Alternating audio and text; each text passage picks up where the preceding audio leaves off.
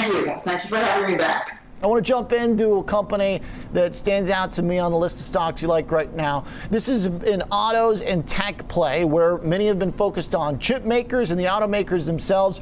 You've got a company called Visteon Corp. Tell us what they do. Yeah, so Visteon Corp, as you mentioned, it's an automobile supplier. They currently sell infotainment systems into many of the major automobile companies. And we like that business as a standalone business. Infotainment is gaining market share, moving down into lower-end cars, and they continue to gain among the major OEMs, both in the United States and abroad.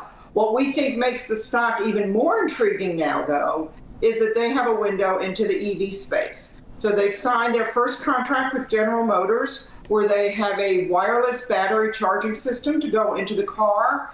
They estimate that GM alone could account for 7 to 9% of revenues over the next 5 to 7 years as GM rolls out their EV platform.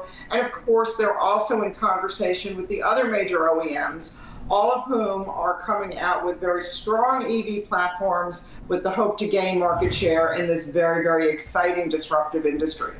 It seems like a supplier of critical technology for tech-heavy vehicles should be doing something similar on its chart next to the electric vehicle makers or the car makers, even the traditional car makers themselves. Yet the stock is trading where it was in the summer of 2018. What's going on? How come this is compressed in its valuation compared to some of its peers in the space? Well, we think there are two things going on that account for that. One is that for the last couple of years, there had been a thesis that perhaps millennials and Gen Zs would not buy automobiles like older generations have done. Now, we think that thesis has changed with the onset of the pandemic.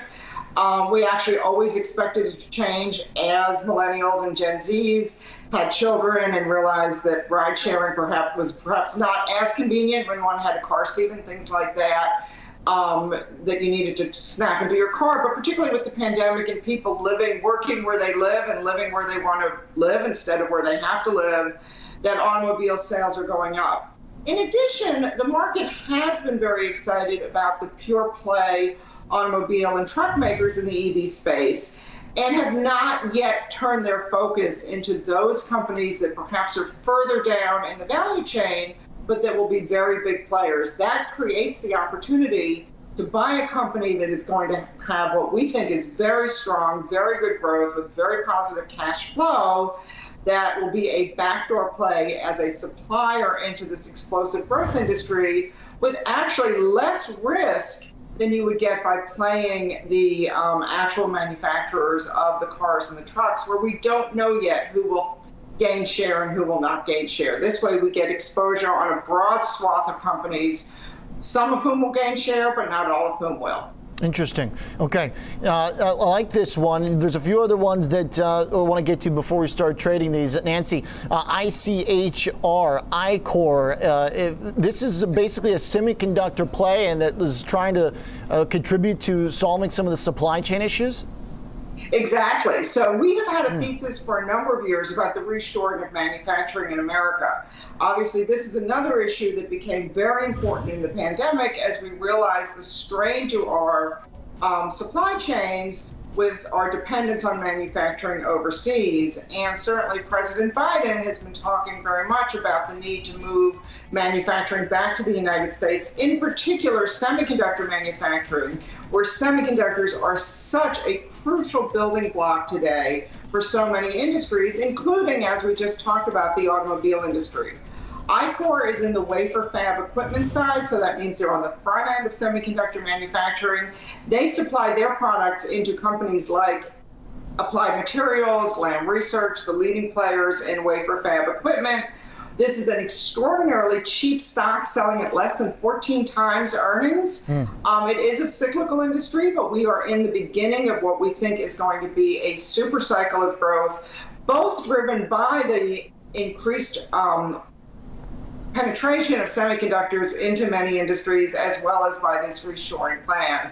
As I'm sure you know, Intel last week or 2 weeks ago announced, I think it was $20 billion in capital spending to build 2 manufacturing facilities in Arizona, we think that is not the end of companies, both U.S. and foreign companies, building new plants in the United States. Love this pick. Super interesting. Definitely overlooked. And a semiconductor right now that's making highs alongside some of the manufacturing and fab makers, as you mentioned, Applied Materials and others, where we've seen this industry really separate winners and losers in this specific environment. Seems like Ichor is in the winning category right now.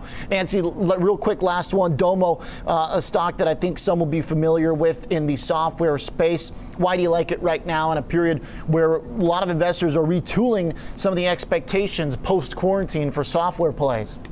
Right. And we think that that is still going to continue. But Domo is both an attractively valued stock within the software space, as well as a really interesting opportunity to participate in the democratization of business intelligence and analytical software. So until now, most of this, what they call BI, business intelligence and analytical software, has really been controlled by those experts who know how to use very complicated software. Domo is pushing that down into the lower ranks within companies so that anybody will be able to do their own analytics using the Domo software. They are partnered with firms like Snowflake and Amazon Web Services. So we know there's been a lot of excitement over Snowflake after they came public. Amazon Web Services has been a terrific growth story for Amazon over the last couple of years. Here again is a backdoor way to both benefit from some of their growth as well as from the growth inherent in Domo themselves. We think they can continue to grow their top line at a minimum of 20%. This is an industry that is very early on in its infancy, in its growth. And as you know, the need for analytical software and the proliferation of data is doing nothing but increasing.